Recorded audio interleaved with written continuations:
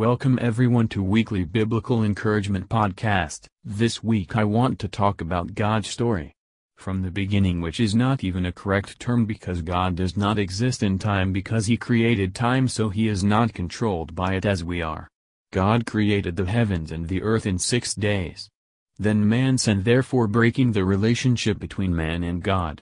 But God sent His only Son so He could have a relationship with you.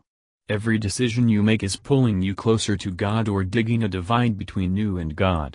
You are either building one of two kingdoms, God's or the devil's.